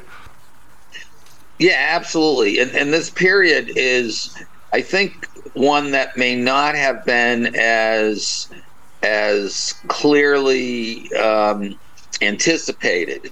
It was very quick, if you think last fall, getting a rate cut in March and then another one in May and so forth. And all along I have been saying, the slower the better, let's let the economy work itself out. It is starting to do all the right things. We are seeing the labor front come back. We are seeing some layoffs. We are seeing some stability, but that stability is not coming in the day-to-day fluctuations in, for example, rates, and, for example, equity prices, whether they be the big seven or whether they be the market as a whole. So we have more volatility this year, and more volatility expected. We have a longer time horizon on seeing the Fed cut rates, which goes to the point of being involved in a capital preservation strategy, like your strategy, Chief, and like our strategy. This is the place you want to be. You're getting some nice, decent income, and you're doing it with very little risk, and you're protecting yourself from volatility. Dan, you just led me into my last and probably most important question for you. Is we talked a few weeks ago about you and I, if somebody, from a few select clients, if somebody wanted to, say, drop in, that we could find a way, matter of fact, we have a way, we can essentially share that portfolio, and for some fixed income, some market stuff, and we would coordinate, obviously, since you and I talk all the time. And I picked a number. This person just happened to have $2 million. I picked a number, and I said, well, I'm going to ask Dan what he would do with his $1 million. But for mine, I would probably say for the next couple of months, if you have stocks and you're bringing them in, we'll figure out a way to either you like them or don't like them, figure out what the tax situation is, hedge them, not hedge them. We'll do it individually on the stocks you really want to keep. Now, we don't want to have 50 stocks where there's 100 shares of this and 100 shares of that. It's impossible to deal with, for me anyway, because you don't want, if you want to hedge them. If you want to just leave them there because just, for a lark, that's fine too.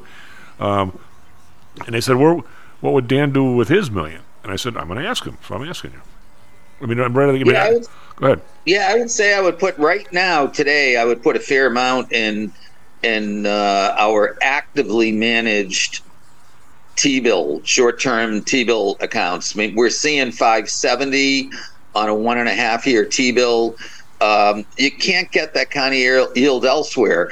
And we're actually lightening up in some of the corporates, where we sold a corporate bond yesterday that is under, is considered high yield, under, rated lower than triple B for 620. So that's 60 basis points that you're picking up by going into or you're losing. But by going in from the T-bill, that's giving you 570. You're only getting 60 basis points if you're buying a less than investment grade bond. So it's a little bit of a no-brainer. Plus, you're getting that tax break on the interest income. One thing I want to point out to the listeners. All right, one question, Jim. We've got a dash here. What if there's already bonds in there? Would you puke them out or look at them individually? Yep. Probably look at them individually. You would always look at them individually, and then you would puke them out if the spreads had tightened so much.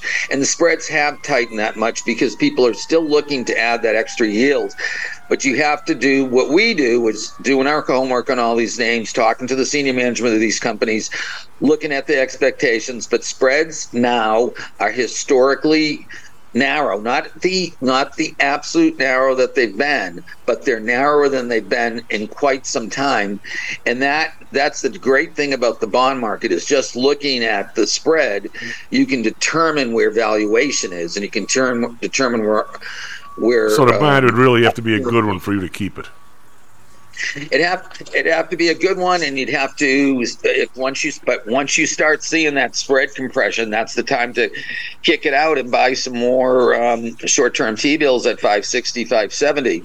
One important point for listeners when it comes to understanding, all investments, stocks, bonds, commodities, is the different types of risk.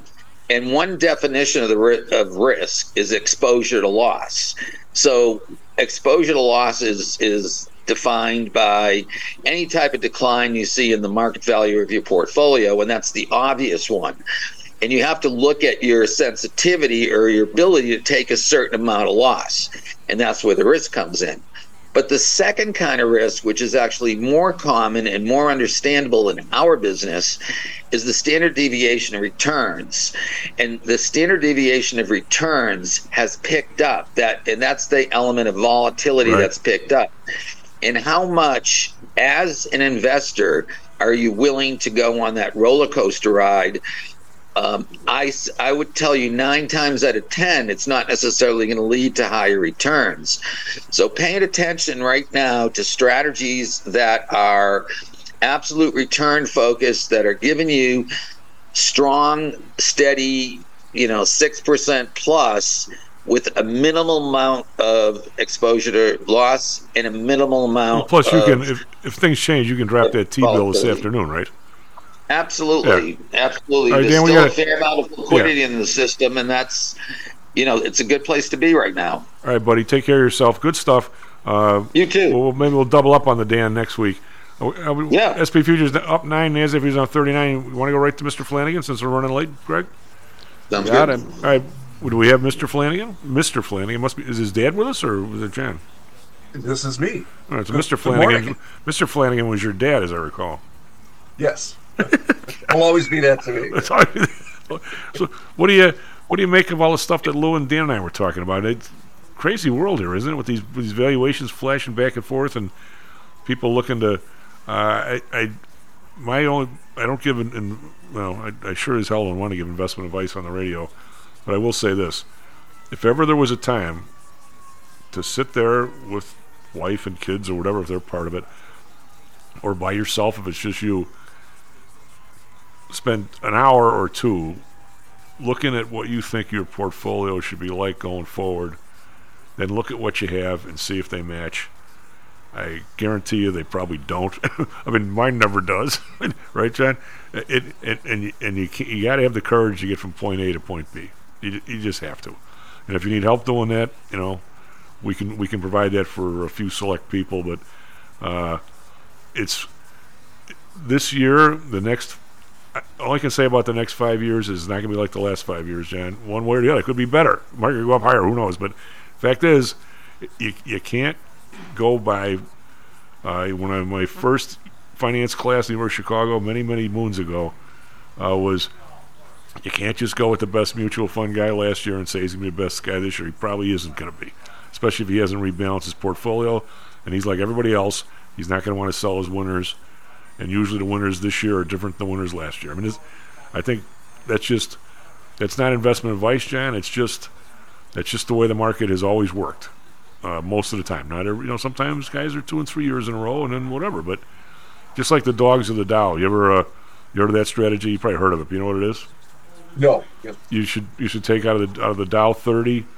You should pick if it's the 5 or 10 or 8 worst performers of the last year, and those are the ones you want to buy this year, because they'll probably spin around. Because you're talking about the 30 of the best stocks. So the ones that have a bad year are going to find out a way to have a good year because they'll get better management or do something or whatever. And it's very difficult for a stock to lead for 5-6 years in a row because we're all kind of in the same world, right? So that's the dogs that are down. I don't know exactly how many of them it was supposed to be, but that's the theory. So there are people that, if ever they say the dogs of the Dow theory, it's either the lowest performing 5, 8, or 10. I forget which one it was, or you can pick any number you wanted, I guess. And that's what you do. You buy the crummiest ones from last year. And I'm going to say, I bet that over the last 50 years, you've done pretty well doing that. Of course, now the minute the stock doesn't perform, they kick it out of the Dow. So that's sort of a different phenomenon, right? But some of the stocks have kicked out of the Dow, like Honeywell and whatever, have done better than the Dow being out. So they kicked out some of the wrong ones. So you don't always kick out the right ones. But I think GM and GE were. I know GE was. GE at one time was booted out. That was the only original Dow stock left. I think so. Yeah. I mean, tell me, what's striking for me, and you probably have been sensitive to this long before I kind of woke up to it. But when it comes to keeping a portfolio in place for your retirement and planning when you retire, the date for when you retire is a moving target for most people because things change or whatever, and you have to delay it or you want to hasten it depending on how things are looking on the financial horizon.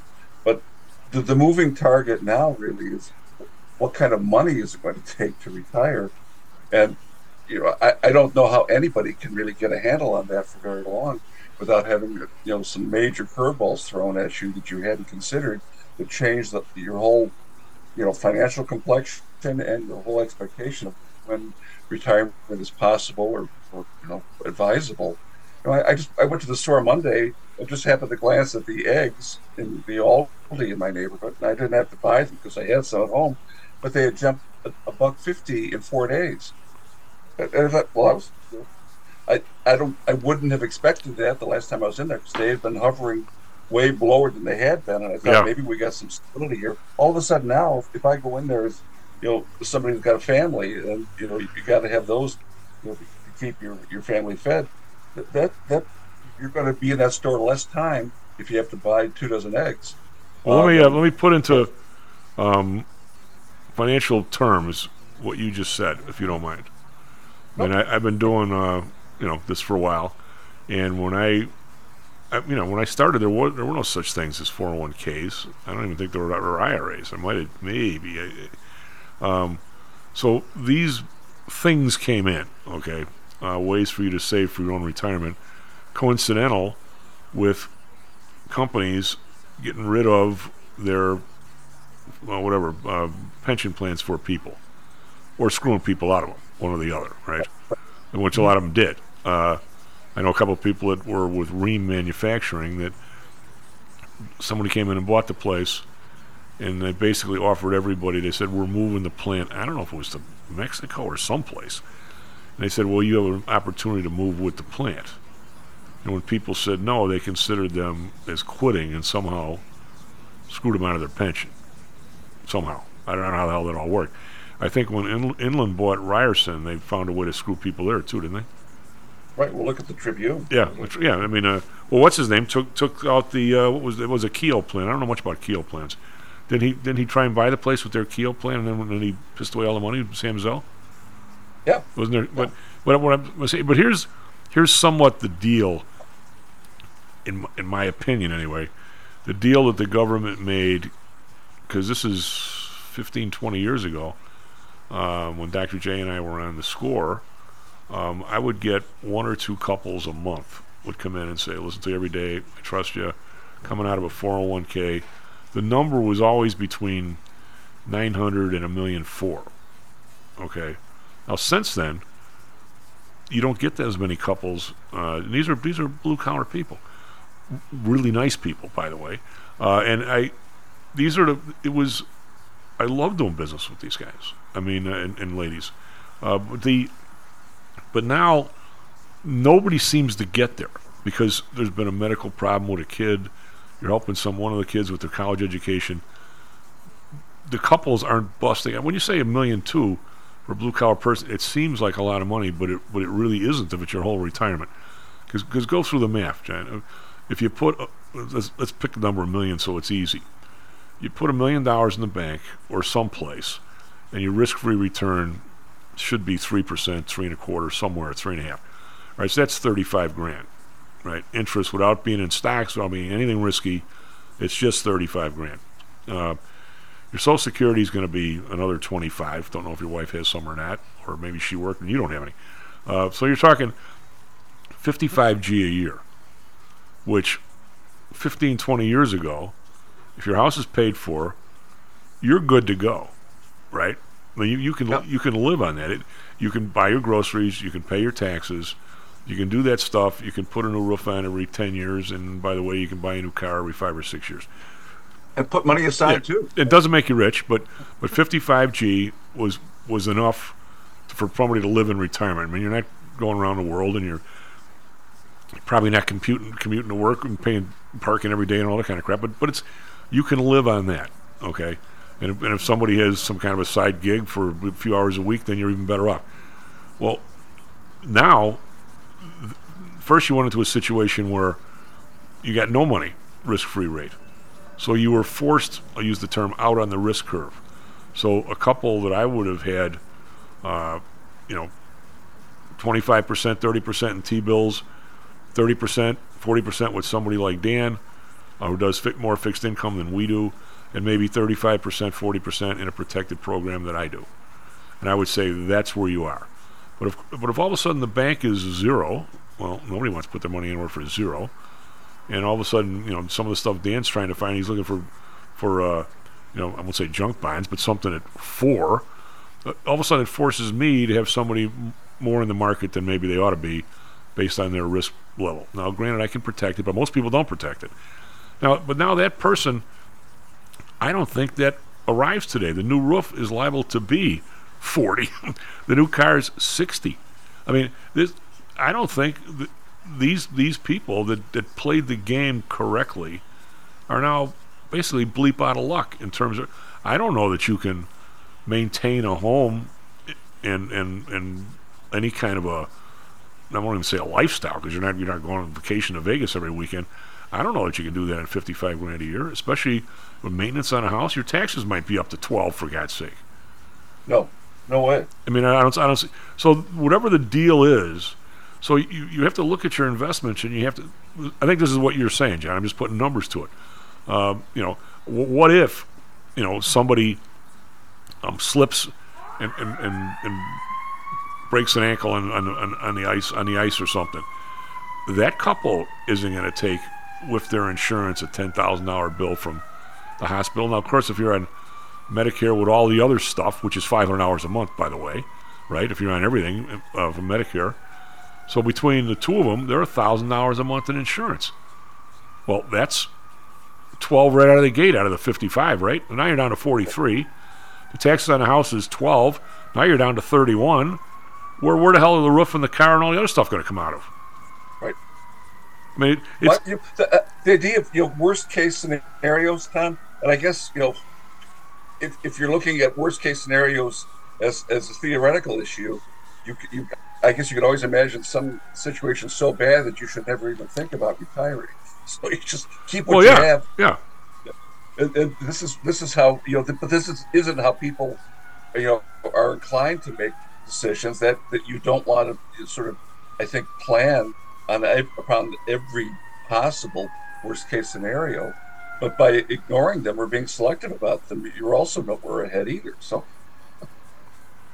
yeah, I don't. It's a lot of stuff, and I think to a lot of point, John, is a lot of stuff Lou talks about. I don't notice that much because I'm focused on what I'm doing for my clients and for the show. There's a lot of stuff going on in this world that's blowing right by me, right? I at least I know that. And when you talk to people kind of like on every subject, and it's always the same subject. I mean, Lou was talking about how the shooters that get the press versus the shooters that don't, and the kind of murders that are not. I think if it's a common murder, God, it's a horrible thing to say. If it's a two gangbangers blasting each other on a Tuesday night, how long can that command the news? Yet, if 4 people get killed in London, or like nobody ever gets killed, well, that's going to last for quite a while, right? It's not about, I don't think, maybe there is some of it, that the newspaper is zeroing on one versus the other, but one is a relatively unusual event. I got to believe that if somebody gets shot in, Teutopolis, Illinois, and 2 people get blasted on the main street, that story's going to linger for 2 months. Somebody getting shot at 79th Street in Chicago, that's not going to last 2 minutes, because there'll be another one.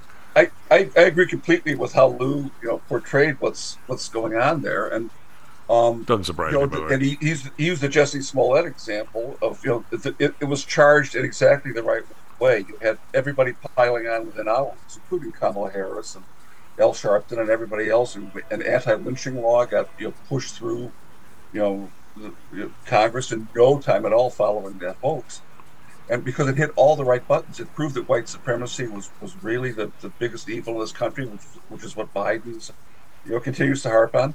But then you have the shooting in Nashville in the Coventry school, where the killer was a disgruntled transgender person with a crazy manifesto that the police sat on because it would blow holes in everybody's supposed impression of what transgenderism really is, and it bypassed the situation where what kind of medications was this nutcase on, and what were they, hormone blocker, puberty blockers and hormonal treatments that made her deranged. None of that do they want to get into the national discussion about transgenderism. Also,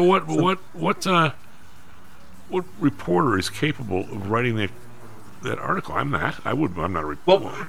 Well, you will never get any toxicology reports on any of these mass shooters, really, no matter what political persuasion or racial boundary they fall on either side of, because if the toxicology reports would so indict the pharmaceutical companies that they'd be killed with lawsuits. So it takes more than an investigative reporter to get that. How do you go from? I guess.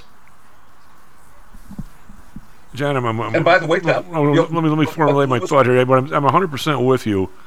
Is that I don't think anybody. Like I just mentioned with Lou that one of the ladies, this is a long time ago, that she was a teacher in a South Side school, and she's telling me that if the kids around there, what is it? What's the stuff? What's the drug? Ram something?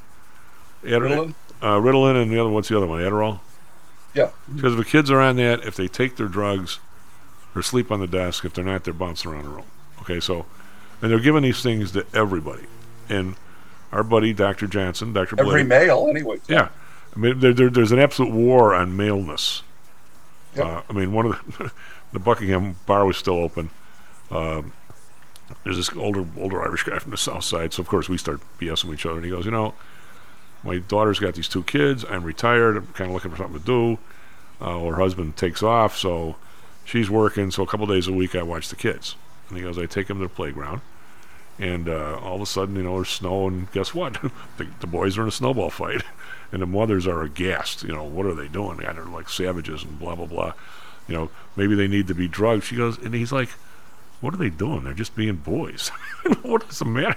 Of course they're wrestling at recess. What else do you do? How dare they, Tom? Yeah. How dare they? I mean, he goes, the tolerance for just growing up a little male is non-existent. Everybody needs to be drugged. But anyway, my point is, because you're the attorney, how do you go from a mass shooter that's having stress-related issues, getting some kind of drugs from his psychologist, or online he found a way to get them himself or something, and maybe he's got some. What's the stuff you take for if you dip the mood swings? What's that stuff? What's the mood swings where you? What do they call that? What's the medical word Prozac for? What's the medical word for your antidepressants? Yeah, or what's the one where your personality changes a little bit back and forth? Where Antipsychosis. Yes. So, okay, you take 2 or 3 of these things. Nobody, I don't think, I mean, our buddy, I mentioned Dr. Johnson said, I was talking to Blade, he goes, those things, they are the silver bullet. If you've got a kid who's exactly got that chemical imbalance in their brain, he said, we've been looking for those drugs for years. Finally, we have them. He says, but if that's not the issue, the drugs have a totally different effect. That's why. If they're overprescribed. Yeah, he said that's why. That's why the other kids in school are trying to steal them from them, because if you don't have that problem, then they're a huge high. Yeah. But he says, but if you have to spend time with these kids once they get them. Make sure you got the right dosage. Make sure you got all this stuff. He goes, it's a big deal to prescribe this stuff. Okay, so I'll move to the John Flanagan point. Somebody goes out and blasts 10 people. You find out he's loaded with Ritalin and some antipsychosis stuff and obey some kind of a downer because he goes up and down all the time. Now what? Okay, he's got him in his system. Is it the doctor's fault? Was he like that before? Is it the drug company's fault for the things being available? Is it somebody else's fault for not making sure the guy needed him a month after that he got the prescription? There's a lot of potential fault in there, but I don't see a lawsuit, although anybody can sue anybody. I don't see how you drop one of those bombs on anybody, especially if you're on 2 or 3 different drugs, John.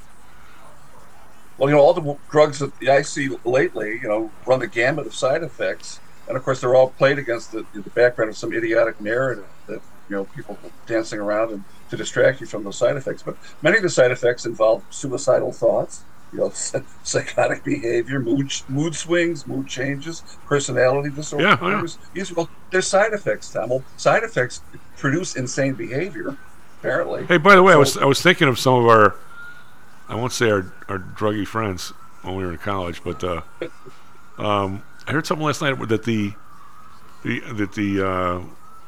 drug that is the operative drug in mushrooms, is it psilocybin?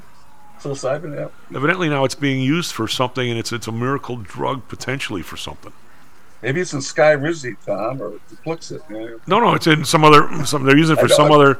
I just heard it on the news last night, and I go, I wonder, I should ask John about this. He's probably already up on it, but not saying anything bad about you. all of these are therapeutic, and some, LSD was considered, sort of a mind control, and it worked out well with the Unabomber, right? Yeah, I mean, there's all these things have been studied minutely for their usefulness. And some of these dark forces. When you think about what was the stuff that Hitler's doctor had him on? 20 or 22 prescription drugs, and when it wasn't crystal meth. What's the other one that it's really bad in a lot of the neighborhoods? It's not crystal meth. It's the other drug that everybody takes that there's no coming back from. What the hell's the name of it? You know what I'm talking about. You crack cocaine, or no? There's a third one. Anyway, that he thought that drug, when it first came out, Hitler's doctor would negate the side effects of all the other 20 or something, and that's what he started giving that to Hitler as well. No wonder the guy was crazy nuts. Well, he was crazy nuts to start with. How he got even worse. I can't believe I can remember the name of this stuff. It's all over in the communities. It's not heroin. It's not crystal meth. There's another one that's flying around over there. But Tom, I can walk around. What you say, Greg? Fentanyl, yeah. Fentanyl. Yeah. Well, when that came out, Hitler's guy thought that would knock off the side effects from the other ones. Duh. Jesus, I'd like that guy for my doctor, right? Anyway, well, you can walk around Chicago and see people all over the place, strung out on fentanyl now. Yeah, it's as normal as apple pie. Yeah, but I mean, you're right. But I think when like Dr. Johnson, because nobody knows more about this stuff and is a nicer guy than our buddy, and he says people don't want to do clinical psychology anymore. You don't want to spend the time with people, and when you're doing this kind of stuff, this is real serious crap. Basically, if you're going to make sure that some kid needs this drug, these drugs are very powerful. You've got to make sure that you spend the time and before and after that it's the right kid, it's the right dose, it's the right everything. I don't know what's going on, John. I mean, the idea of my niece was talking to somebody she knows in college about the opportunities in the medical field, and she mentioned psychiatry, and was a medical doctor she was talking to, not a psychiatrist, but the medical doctor told her, well, you really don't want to go into psychiatry. The psychiatrists today are just a bunch of pill pushers. And my niece was kind of like, oh, well, maybe she wanted to kind of pursue it, but she thought, well, that's maybe true, but that makes me really scared. Well, but I mean, there's an awful lot of people too. Legitimate uses for drugs, and you've got people who are prescribing a whole medley of things just to make people conform or behave or get them out of the public eye or get their families off their backs or something else. And this is a horrible solution that's, I think, been oversold. And if the drug companies knew of their involvement in the interaction of pharmaceuticals that shouldn't be prescribed together, but somebody's apparently doing it or in the wrong dosages, somebody should take the hit for that, but it won't be the pharmaceutical company. Well, you also have a lot of people. I mean, especially as some people get older, some people just, need a place to go or whatever. I mean, I'm not going to criticize because I don't know how somebody else feels. But how many people go to the doctor every month, and if they don't walk out with a pill, they think the doctor did nothing? For every illness, there is a pill, Tom. Yeah, and for every symptom, let me say, for every symptom, there's a pill. If you have multiple symptoms, you got to take enough pills to counteract the side effects of all those pills. Well, yeah, and then you get that battery of those too. You get on that slippery slope where I'm taking this pill because I'm taking that pill, taking another pill. I'm like, But we wonder why everything is so screwed up, Tom, and why there's so many nutty people, and why mental health issues are so untreatable right now. And I think we got to look closer to. Well, somehow the combination of we got to adapt the combination of the COVID stuff, just talking on phones. Nobody lives near family or friends. I mean, Audrey will talk about some house out in the middle of nowhere with like 2 guest rooms. I said, I'll bet you $50. It'll be 5 years from now, we'll never have a guest stay in one of those rooms because nobody's coming out here. Just saying. I don't know if I'm right or wrong. Well, but if you isolate people and take their livelihood away by vaccine mandates and everything else, don't be surprised if you get some kind of reaction. Yeah. Hey, am I ever going to see you? 3-day weekend this weekend. Oh, sure. Oh, God. All right. S&P futures were up 5. NASDAQ futures up 17. We're a 2-day rally after the big sell-off. John, we'll talk at you. Actually, there's no show Monday because it's President's Day. Oh, that's right. Yeah, so you get skunked on your show on Monday. We'll have you back some other day next week because we have to cover for Lou, so maybe we'll do that. Right. No, actually, it's the week after we got to cover for Lou, but we'll figure it out. By the way, the story Lou was talking about today about Michael Schellenberger and Matt Taibbi is in the New York Post, the paper that broke the Hunter Biden laptop story too. So, well, why don't you or Lou get Matt Taibbi back on the show? He's one of the best interviews I've ever had. I thought he was great. Oh yeah, you wouldn't know that to listen to the people in the Democratic House, people that were interrogating him that called him a fake journalist. You know what? If you tell the truth, you're going to piss off both sides. What are the guy, the dude who just died? The guy who was was it Higgins? The guy who was the cartoonist? Oh, Jack Higgins. Yeah. What do you say? My goal is to afflict the comfortable and comfort the afflicted. I thought, what a great line. On that note, Stocks and Jocks tomorrow. Stocks and Jocks is brought to you by PTI Securities and Futures. Go to PTIsecurities.com. PTI ProDirect. Trade for as low as a penny per share and $1 per option contract. Learn more at PTIProDirect.com. Nadex, offering an intuitive way to trade the financial markets. Visit nadex.com. HomeSource Realty. Call Audrey Johnson at 708-349-3456. Hamzy Analytics. Listen to Fari Hamzy every other Thursday and visit HamzyAnalytics.com.